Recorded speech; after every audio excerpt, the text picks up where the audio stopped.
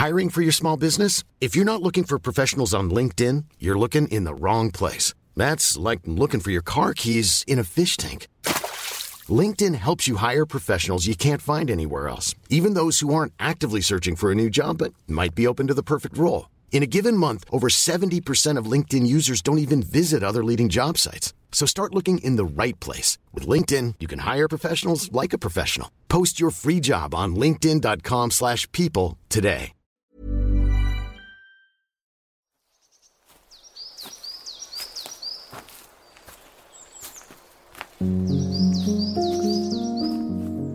Hello and welcome to the Stompcast with me, Dr. Alex George.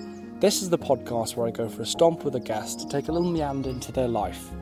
In this episode, I'm delighted to be speaking to Merlin Griffiths. You'll probably know Merlin best as the lovable bartender from Channel 4's First Dates. He's an extremely experienced mixologist, having done it for the past 20 years, and also owns 2 pubs of his own. More recently, Merlin was diagnosed with bowel cancer and hasn't shied away from sharing his experiences on social media, in turn raising awareness of the disease, which is fantastic, as getting checked and getting an early diagnosis really can save lives. Before we start this week's Stomp with Merlin, I just want to say a huge thank you to everyone that's got a copy of A Better Day. The reaction's been unbelievable and it means a lot to me. I really did put everything into that book. I believe it can really help people around this country. It's essential to sit down and read this book. Whether you're a parent, a teacher, adult with a young person in their lives, please check it out. It's aimed at 11 to 14-year-olds. I hope it'll be a little tool, a friend for them in good days and bad. It's available now, online or in any good bookstore. We'll also put a link in the show notes. Cheers, guys. Great, let's do it. Let's go. I am. Chaos! I went through a period of my life behind bars where I was actually so clumsy I would deliberately do that at the beginning of a shift. I'd break a glass just to try and exercise any demons. Yeah, just get it all out. Oh, really, just get it out. It's like a British thing, isn't it? It doesn't matter what time of day or where you are, what part of the country you're in. If a glass drops on the floor, everyone cheers. It's an odd thing, isn't it? Why do we cheer? Because then you're like, oh, that could be a beautiful pint of ale that's just smashed on the floor, but we'll cheer. You're just, well, exactly. You're trying to make it easier on the person, isn't it? It's much better than go, ooh. Or just absolute silence afterwards. Yeah. It's a British thing, laughing it off, isn't it? I think slightly British. Spanish do it as well. Alegría. Is it? Alegría. Alegría. Yeah, I noticed that. Well, I spent some time in Ibiza when I was very, very young, working some bars there. Well, we are in the wonderful countryside here. We've got rolling hills. It's beautiful indeed. Should we talk a little bit about why we're stomping here? And then we're going to go through our 5 senses just to give our stompers a good kind of picture in a way, I guess, of where we are, what we're experiencing. So why are we stomping here? Why are we stomping here? I spent from my teenagers several decades and a bit in London. And I have to say, it just got a little bit too much. I remember clearly waking up one morning and hearing jackhammers again. And it dawned on me that for almost 8 years, I had not woken up once to anything other than the sound of jackhammers or scaffolding or roadworks or something loud and noisy. And I decided it was time for a bit of peace and quiet.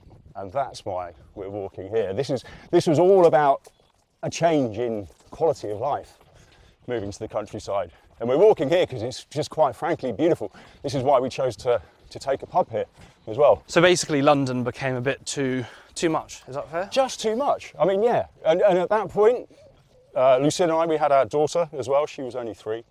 And you start sort of looking at her at 3, they're mobile at 3, you see. Because, you know, they're going around all over the place. And while it's nice, you've got all the, great parks and things you can take your daughter to see. At the same time, you're a bit like, but I want her to be able to sort of roam around freely as well, without actually having to constantly jump or stay 30 centimetres away from her at all times, just in case, kind of thing. And that's the other reason. So countryside, I knew that by the time she gets to 5 and 6, probably wakes up an hour or 2 before us and starts roaming around. If she gets outside, that's fine. Where's she going to go? The field? Get in trouble with some sheep? Yeah. Right, it's okay. Before we go any further, let's go through our 5 senses for everyone listening. Again, to give a real picture of where we are. Yeah. And actually, as we say that, can you hear this, listeners? Maybe a bit of ASMR, you can hear the gentle rain dropping on the leaves, because it is raining a little bit here at the moment. Let's go through it. So let's start with that, I guess. Sound. What can you hear? What can you hear? Not a lot, which is nice. My hearing's appalling, but I can hear a light breeze, little rustling of leaves, and as you say, the rain, birds. Yeah, you can hear some birds in the Not a lot of them left. The last few, fattening themselves up before winter. Yes, getting ready for the cold, which actually I'm kind of ready for a bit of cooler weather, I must say. Yeah, quite a relief, isn't it? So, sound, let's have a look at sight. What can you see? And that's a perfect moment as we're walking through the gate out into an open field. What can we see? Yes, green grass. Hedgerows, well maintained around here. Some of them nicely grown, lots of extra cover for wildlife. I know that you're going to find loads up through there at night and during the daytimes. I can see the hill rising up. You can actually see the undulations there. Yeah. It's the old tithing marks they have from when, so it's the old medieval way of ploughing your fields. And you have your tithe, your striped furrows, and they're protected by That's amazing. So that's been around for how long? How long have those been? You are looking 500-600 years, maybe a bit longer. So these basically lumps and bumps, what do you call them? I believe they're called tithing marks. So when you used to pay a tithe to the local landowners, 10% of your crop is the general. And that's how they would like split it up? But yes. Fascinating. That's local workers of the land would plough in these stripes. And so they're left as... my history teacher's probably fuming right now because guaranteed he told me that in my history lessons. Probably fuming because I've probably got it completely wrong. It was interesting. If it's wrong, it's a good story. It's a good story. There you go. So I do know it's left over from old agricultural work. That's right, yeah. And so they protect these. Feeling. I can feel the raindrops. Actually, people sometimes think, if it's raining and I look outside the window, I'm not going to go for a walk. It's raining. But I love it. I find that rain is amazing at kind of making you feel in the present. You're so aware of the sense of touch. We've got these very fine hairs on our arms and different parts of our body that are amazing, not just for warmth, but actually for fine touch. And I think the rain landing on your skin is like a really soothing thing that reduces anxiety and makes you feel actually just really in the moment. Rain like this, yeah. If it's a bit too hard, getting soaked to the skin, bone cold, that's a whole different rain. That's very unpleasant. But you're right, this is friendly. This is friendly rain. This is friendly rain, precisely. It's soft, it's light, it's not expected to last long, so we're not going to get too damp. What else can I feel? Because of the rainy airs, you can feel actually the sort of, there's a thickness to the air as well, which is nice, but it's still fresh. But it brings out all of the smells from the hedgerows. Rain is amazing as well because when we've just had fresh rain, often the smell of the grass comes up, and actually moving on to the scent, I can really smell like the hedgerow, that kind of like thick countryside smell, I just call it. Like you just know you're in the countryside and walking by the trees as well. Like I love doing this and going through the senses because it makes you really think about the surrounding you're in. And anyone listening right now, have a think. What can you smell? What can you see? You might be in the middle of a city, you might be in a park, you might be by the seaside. Hone in on what's around you. Like as I'm talking about the senses, think about it. What can you smell right now? What are the scents? It might be a fresh coffee that you just bought from your local coffee shop. It might be, the smell of the seaside, like lovely kind of salt, fresh aroma that I think you get right by the sea, especially where the waves are crashing. People right by the sea, obviously that spray that comes up. That's right, ozone and oysters. Yes, is a beautiful scent. Taste. Yes, taste. Well, you're having a little bottle. Is there anything fancy in that bottle? No, just water. Just water, nothing fancy. It's good to stay hydrated on a little wander. Hydration is important. Let's talk a little bit about your stomping toolkit then, because you've got a backpack, I can see, or like a side satchel, I guess. You've got a bottle of water in hand. What are the things that you must bring or must have with you when you get out on your stomp? Let's have a look. My wellies. Yep. I don't, seriously, you can see they've had good use. Yep, they have. A good pair of comfy wellies. They've been enjoyed as well. And they will continue to be enjoyed for many years to come. So yeah, I find wellies are really handy. Summer or winter, by the way.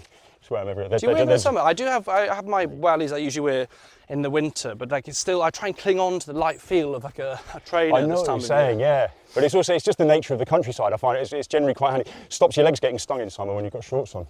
That is very true. Yeah. That is very true. You can wade through nettle You mentioned that twice in 2 minutes. I feel like you've been stung by mania nettle in your time. Oh yeah, I learned quickly when moving back to the country. I grew up in the country, but then moving back to the country, you have to re-remember all of this stuff. You realise how painful a lesson it can actually be. That's right. But again, so yeah, wellies and water. I bring a book usually. Yeah, I'll take a stop on a little break, and I might bring a little snack, and that's about it really. So you like to stomp light? Yes. Not too much stuff. And how far do you usually go when you go for a walk? It varies. I used to, you see, it's obviously, health-wise these days, not as far as I'd like to and want to. Yeah. So my walks tend to be limited to sort of half hour, 45 minutes to an hour. Yeah, these days. Well, let's talk. I mean, the last time, we've met each other a couple of times now, and I think the last I saw you when we were at Royal Ascot. That's right. We were working on a campaign with Harrogate Water around mindful drinking, thinking about consumption of alcohol and things. And since then, you've actually had a period of ill health. Of course, we talked about your diagnosis. Well, we talked about it at the time, didn't we? We did. That's right. Yeah, I had a small setback. I mean, I shouldn't forget you've got medical training, so you should understand what am I going on about, I think. But yeah, so I had a small defect in the anastomosis, as it's called, which is where they've sewn, in my case, my colon back onto my rectum, basically. Sorry if this is going to freak anyone out. So for anyone listening, we're trigger warning, I guess. We're going to talk about surgery and about cancer, because that was your diagnosis, I believe. It was, that's right, yes. Yeah, rectal cancer. So you were diagnosed with rectal cancer. You underwent surgery to remove the tumour. Did you have chemotherapy? I did, yeah. So, because I was staged quite late in the game. It took me a while to get seen, because obviously in my 40s, I'm below the sort of general screening ages, and a lot of the symptoms for bowel cancer aren't too different from a lot of much more minor ailments, to be fair. You could have polyps, maybe a bit of IBS, stuff like this. There's all sorts of stuff that's going on. And so doctors are sort of quite wary about pushing you forward at that age. So it sort of took me a while to get seen. But then when I did get seen, and they finally chucked a camera in the back and had a look, and yes, the endoscopist was, that's a big tumour. Okay. And so it came in staged as... how long ago, sorry, was this? That was... When did I get it seen? It was April last year. I was having really bad effects, so it was by August last year. Yeah, beginning of August last year. And, so that was a T4 tumour, it was staged as, which for those that don't know, they go 1, 2, 3 and 4. 4's the biggest, basically. So a significant tumour. A significant tumour. And that must have been a real shock. I can only imagine what that must have felt like. How old are you now then? 47 now. 47. So, so I was 46 at the time. As a young man having that diagnosis, I guess, I can only guess it was not what you're expecting. A lot of people, I guess, go and think, I hope I'll have the all clear. Yeah, that's right. Yeah, you hope it's just hemorrhoids or something like this, when you're sort of getting yourself looked at as well, It should be just something really easy to sort out. That's what I kept telling myself until, as I say, the endoscopist just had a look and the gastroenterologist had a look and he's just gone, yeah, no, that's a tumour. You're going to need to see an oncologist about this. And so then, I don't know. What happened next? I'm quite stoic when it comes to dealing with this sort of stuff, right? It didn't take me very long to start going, okay, so that's what it is. So I just found out a little more about it, just to be informed what's going to happen to me, what's happening to my body, before you start your hospital journey, your treatment journey, which really helped, because then at that point you can rationalise things. Did you have a period of real shock? Or did you kind of move through into acceptance? I got to acceptance really quickly. I think there were maybe 2 or 3 moments in the first few weeks after diagnosis where you just suddenly catch yourself, I don't know, brushing your teeth in the morning or something, you look up in the mirror and go, fuck, I've got cancer, man. Yeah. Literally, sorry for swearing, but I literally think, it would be like I think that. that's very fair right? for you to say. And then you carry on brushing your teeth and you brush it aside and go, okay, cool, I've expressed that, but this is what I've got. Welcome to the woods, by the way. This is Badby Woods. We are now in Badby Woods. We've gone from a beautiful kind of rolling hilltop. Yeah, the allotments and cricket field just at the top there. But this is a thick wood. You can probably hear actually from the change in the sound of the audio. I wonder actually, people listening, if you can tell that we went from a big outside space to the trees, because everything's much closer now, and it's amazing actually just to be in the woods. Yeah. It's like stillness, isn't there? Right, you can feel it, can't you? So this is why I like woodland walks. It's really still. And it's almost just stopping for a minute. Should we stop?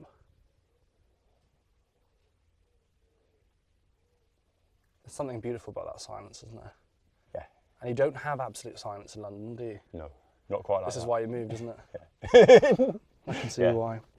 And woods, I find, provide a little interest on the walk as well. It's an ever-changing texture. Well, there's always something to see and touch and feel, and you're walking past the leaves. And so just going back to what you were saying there, so you had symptoms that you were kind of concerned about. You went to your doctor, your GP, I guess. Yeah. They referred you under what we call a 2-week wait. No, I didn't get to WW. Actually, no, I was referred, but it was months ahead. Okay, because I had a 4-month wait. A 2-week wait. If someone hits criteria of concern, that's when That's they're right. referred quickly. And it took actually. I'm sorry to say, it took a second visit to A&E in excruciating pain when nothing was moving again. I'm so no, sorry. it's all right. And So I you saw went in obstruction at the time, or well, just constipation? Yeah, constipation, but to the point where literally like nothing would move for maybe 4 or 5 days. And obviously, you know, you can imagine that builds up and you're in pain because you can't just not eat for 4 or 5 days. You just eat less, but you still have to eat. Anyhow, so it was a hospital GP who described herself as actually, I'm like your normal GP, but just sort of a bit better. It's honestly how she described herself. But yeah, she took one look at my referral and bumped it forward to the next morning. Okay. Yeah, and said, yeah, no, I can see. And I think this was also part of the difficulty of the lack of face-to-face stuff that was going on, because let's bear in mind, we were still rolling through various restrictions and so on. Well, there's the restrictions, there's a huge number of cases being seen over kind of telecommunications, over Zoom or whatever, rather than in person. And of course, there's a slimmed down service in many ways. And we know, I think in years to come, I'm sure we'll look back and see the effect of the pandemic, not just on the immediate treatments, but also on the kind of cancer side of things as well, of course. Yeah, well, that's right. But and also it sort of depends on the patient as well. I think that, you know, while there's a huge amount of things that can be done just by talking to someone over the phone or on a video link, as I say, I'm quite stoic about the whole thing. I'm one of those people that just suddenly goes, it's all right, it's just a minor thing, I'll get over it. No, I'm not in that much pain. Can I say to you, there's so many men that I've seen in my time in A&E that I wish I'd say stop being so stoic. Yes. If you're in pain, man, please tell me. Tell me you're in pain, that's right. And I hope for anyone listening, like, if you've got symptoms you're worried about, it sounds like you really did take ownership of them. I'm not saying you didn't at all. But the doctor who took ownership, she said, I can see you're in pain, you need to be seen. Please, people, if you have symptoms you're concerned about, be seen. And we'll come on to a little bit more in a few minutes, but I would just take the moment to say, like, when it comes to bowel cancer, the really important thing is to recognise any change in your normal bowel habits, whether that's how the poo looks, whether how regularly you're going to the toilet, whether you're constipated or not, whether there is any mucus in there added to the poo, and especially if there's any blood. Also, we talk about systemic features, so if you've lost any weight that's not expected, you've lost energy, you're not sleeping, you feel different. If you've got these things together with any change in bowel habits, please just go and see your doctor and really say, look, this isn't normal for me. And I think that's the key point. Almost with most illnesses, if something is different, if it's different for you, and it's not about one day and it's changed, but if it's a few weeks of something not being the same, just go and get checked, please. Yeah, yes. But as I say, it's still also tough because you might be going, even after a few weeks, you're sort of going, but I haven't really been eating as well as I should, so maybe that's the reason. So, but you're right, you have to sort of get over that as well. But yeah, so you find ways to justify it. So you were diagnosed just over a year ago with cancer, with bowel cancer. Yeah. And you underwent surgery to remove the tumour and reconnect parts of your bowel. Did you have a stoma for a period of time? You must have done you've got a stoma. I have a stoma. Yeah. There you go. So people that are listening and can't see, so Merlin just showed his stoma bag. So basically what a stoma bag is, quite literally there to collect the poo that you'd otherwise pass out the back passage. So that collects in a bag that's external. So basically you bring a bit of bowel to the surface, the poo collects in the bag, and that bag is changed. That's effectively, to sum up how it kind of works. Now some people might have that permanently, some people might have it temporarily to allow the bowel to kind of recover, isn't it? That's right. And it's not just cancer, people can have infections that cause it, or people can have even stabbings we see in London. Crohn's disease is another reason why someone might have a stoma bag. So talk to me about that journey with kind of the stoma. How did you feel about having one, and what is the plan? Because I understand recently you had emergency surgery. Is that right? It wasn't full surgery. It was just it's transanal stuff under general anaesthetic. So thankfully nothing. It's still invasive, but it's not invasive with knives. So using a camera technique. So using a camera and tools to go in. What was the body's natural openings, shall we say, and deal with stuff. Because as I say, so the join where they put you back together, and this is why they wanted you to heal, so you get this loop ileostomy, is to allow your bowels to heal before they come back into use. Just had a few problems healing, so that's why I was back in that. But as far as having one goes, you're right, it's a bit of a shock. I was always quite clear up front. If there's a chance of not having one, please, can I not have one? Yeah. And it quickly it took that bit actually, more than anything, more than cancer, took more dealing with, really, I think, than the rest of it. Suddenly realising your body is not going to function as usual anymore. It was, do you know what, there was a really clear moment when I was in recovery just before I came back, and I'm in hospital, and one of the lovely nurses there, Eula, I think her name was, and what I'd been doing was breaking down the whole process into one step at a time, because otherwise it can just be really too much. So it's like, today I'm going to stop using the intravenous pain anaesthetic. Don't want it. It's useless stuff. It's holding me back. You know, the next day I'm going to make sure I can get in and out of bed and into a chair. Next day I'm going to make sure I can stand and walk. And then I was just like, as each one of these pipes and drains comes out of my body, that's the next step. And I'd left the stoma until last, because it was the one that scared me the most. And she came in one day and went, listen, the sooner you get your, and she told me directly, this was brilliant, by the way, you don't expect nurses to speak like this, right? She goes, listen, sort yourself out. The sooner you come to grips with that, the sooner you come to terms with that, the easier this whole thing's going to be. She goes, we can't keep coming in here and emptying it and changing it for you. You've got to do that yourself, because you're going to have it for months. Yeah. So she goes, learn it, deal with it, get over it. Are you happy to show your stoma? Can we see? Yeah, of course. Why not? It's part of me now, isn't it? Yeah. So, Mr. Noisy. So how long has it been there for? Since April this year. So what are you, May, June, July, August, 5 months. 5 months. And what is the ongoing plan with the stoma? Are you going to keep it? So is it planned No, to plan is still to reverse. Reverse, yeah. Absolutely. Yeah. And I will take the rough with the smooth on what that entails. Yeah. Which again, you know, with your knowledge, you sort of possibly understand, knowing that I have also had, again, I'm sorry to be really gross for anyone listening, but I've had my rectum removed, basically. Yeah. You know, so while the muscle and the opening is still there, that's all fine. The part that stores it is not. So I'm going to have a good 6 to 8 weeks of teaching my body basically how to go, retraining. Yeah. That's right. So you've got your nappies. The external part of your back passage is the anus, and that's kind of the bit that we kind of control. We have a voluntary and involuntary part of the rectum, which we can, part of it we can control, part of it we can't. But that, as you say, is where poo literally sits in the departure lounge before it's ready to go. Yeah, my departure lounge is gone. And so without the departure lounge, you have to kind of, you know, retrain your body, isn't it? We've also lost the nerves that tell you something needs to depart. Yeah. So you really, it's a whole new, I don't know. So that's the next big scary bit to come. But in the meantime, I've got to wait for the healing to happen, you know. I must ask you, we've talked a lot about physical symptoms, about things you've experienced physically. How are you? Because what you've gone through is life-changing. I think that's fair to say. How are you? How is Merlin really? I'm all right, you know. I'm all right. I'm just frustrated because I can't do what I'm used to doing. You're a high-energy person, I know that. Well, I'm active. I never really quite realised how active. You know, for me, it was just like, this is how I live my life. You know, you work your bars, owning my own pub, I do a lot of my own maintenance and DIY there as well, so that keeps you busy. I used to cycle a stupid amount. Last ride I did was April last year, and it was just shy of 100 miles with some friends. But instead of feeling energised after it, I crashed hard. When you were saying about the fatigue and not feeling quite right, I crashed really hard after that. I'm like, something's really not right here. Yeah, and that was literally the beginning of all the symptoms. So that was the last time. So not being able to cycle is frustrating. I finally got out on a bike about a week ago. And how was that for you? How did that feel? It was exhausting. honestly. I thought you were going to say exhilarating. I was actually knackered. It was exhilarating for the first 10 minutes, and then after that, it was actually just a lot more. The thing is, when you pass 40, you don't really realise if you're maintaining your activity levels. But a year not being active properly, it plummets. Fitness absolutely plummets. I'm about 5-6 kilos over where I'd like to be. I can't cycle more than 4 miles without collapsing in a panting heap for another half an hour to recover afterwards. You know, and so how am I? I'm good, but I'm just frustrated not being able to be what I was, and that's where you want to be back to. You asked to get chemotherapy earlier, right? So I did. It's called Capox.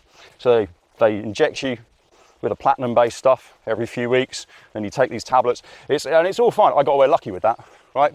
Didn't shrink the tumour enough, so then I went into radiotherapy, long-course radiotherapy with additional chemo on top. That shrunk it enough to be able to operate. Now, the upshot, though, of all that, yes, as I say, that's where it affects your activity and your health. And the fact is that it leaves you very, very tired. That's affected the healing. It's why I'm not getting better quickly. Radiotherapy knacks your body's ability to heal. This is what the surgeon's been saying. I want to be back to that health, though. At the end of it, when I had my final histology, it was 3 out of 15 lymph found to have a cancer cell in. Okay. 2 very close, R0, as they call it, which basically means they've got the resection, they've taken the whole tumour out clean. Yeah. Brilliant. Yes. Robotically as well, by the way. Yeah. Wow. Okay. Robotic surgery. Yeah. Had full robotic surgery. It's crazy. One of their earliest stops at Coventry. Wow. It's very new for them. This system, which is great. But still, so they got it all out clean. 2 of those lymphs were right close to the tumour. Okay. Right, so that's fine. Oncologist wasn't worried. 1 though, just 1. And you're talking a single bleeding cancer cell. 1 cell in 1 lymph gland. Yeah. Right at the end of the taper, where they take out a whole bit of blood vessels. Yeah. That feed that part of the colon they've removed. So they found 1, so he wanted to do more chemo. But he goes, but you've had chemo before. So he goes, I don't know how much it's going to do for you, because the first time around the chemo didn't really do a lot. It was the radiotherapy that did it. And he goes, I've not been in this situation, because I started on the one oncologist who wanted to do therapy up front and then moved over to another one who normally does therapy afterwards. Yeah. So he goes, I've asked all my colleagues and only one of them said you should have it. And he goes, the rest of us, it's up to you. So I said no. I said no to more chemo. So I thought, I'm not going to put myself through that nonsense again. Yeah. It really was, for what is statistically an infinitesimal, tiny percentage increase, which I felt, and was confirmed by the oncologist, could be equally well done through getting back to health. Yeah. And so that's the key now. It's heading back to health. Essentially, the core of what you've had is surgery to remove the tumour. And then we have options for chemotherapy. Some people have it before, some people have it after, sometimes both. And then radiotherapy, which is essentially using radio frequency to kill the cells, isn't it? And targeting out those cells. So it depends on the person, what kind of cancer you have, where it is, where it's spread to, as the kind of treatments that you may have. But I think the reality is, and it's really important to say, is that I think sometimes people think, oh yeah, it's fine, go and have this. Everyone sees the surgery as the big part. But actually, for a lot of people, the chemotherapy, the radiotherapy, the effect that has on your body can be huge. And also, let's not forget your emotional health as well, and your mental health. It can be a real drain on that kind of life energy, I think. It is. It's exhausting. So I say, I got away lucky. I'm on a few Facebook groups where people are going through this, and you read some heartbreaking stories, really. Some people get the real worst of it. But and at the moment, you're kind of, we've walked now through kind of up and down hilly areas, we've walked through forestry. How are you feeling physically? How are you getting? How are you getting on? As you can see, better. Look, I still sweat on a walk like this, you see. Yeah. This is my fitness is gone. My fitness is gone. It hurts, Alex. But you're doing amazing. The focus is on the future. Yeah. And that's what it's all about. Of course, I think as we come to the end of part 1, what I do want people to understand is the reality of what can happen and why it's so important that if you do get that screening call coming through to check, which is poo in a pot essentially, or you do have symptoms you're worried about, act upon them, because you can, in some cases, not all, but in some cases, you can really, if you catch something sooner, it's better. That's almost always the case in any part of medicine. If I'd have got this a year or two before. Sooner, the better. Thank you so much for listening to part 1 of this episode with me and Merlin Griffiths in Badby Woods. If you're not finished stomping yet, make sure to go and listen to part 2 now, or come back to catch up on tomorrow's stomp. See you soon.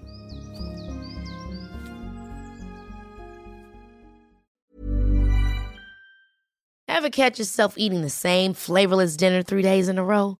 Dreaming of something better? Well, HelloFresh is your guilt-free dream come true, baby. It's me, Keke Palmer. Let's wake up those taste buds with hot, juicy pecan-crusted chicken or garlic butter shrimp scampi. Hello Fresh. Stop dreaming of all the delicious possibilities and dig in at HelloFresh.com. Let's get this dinner party started.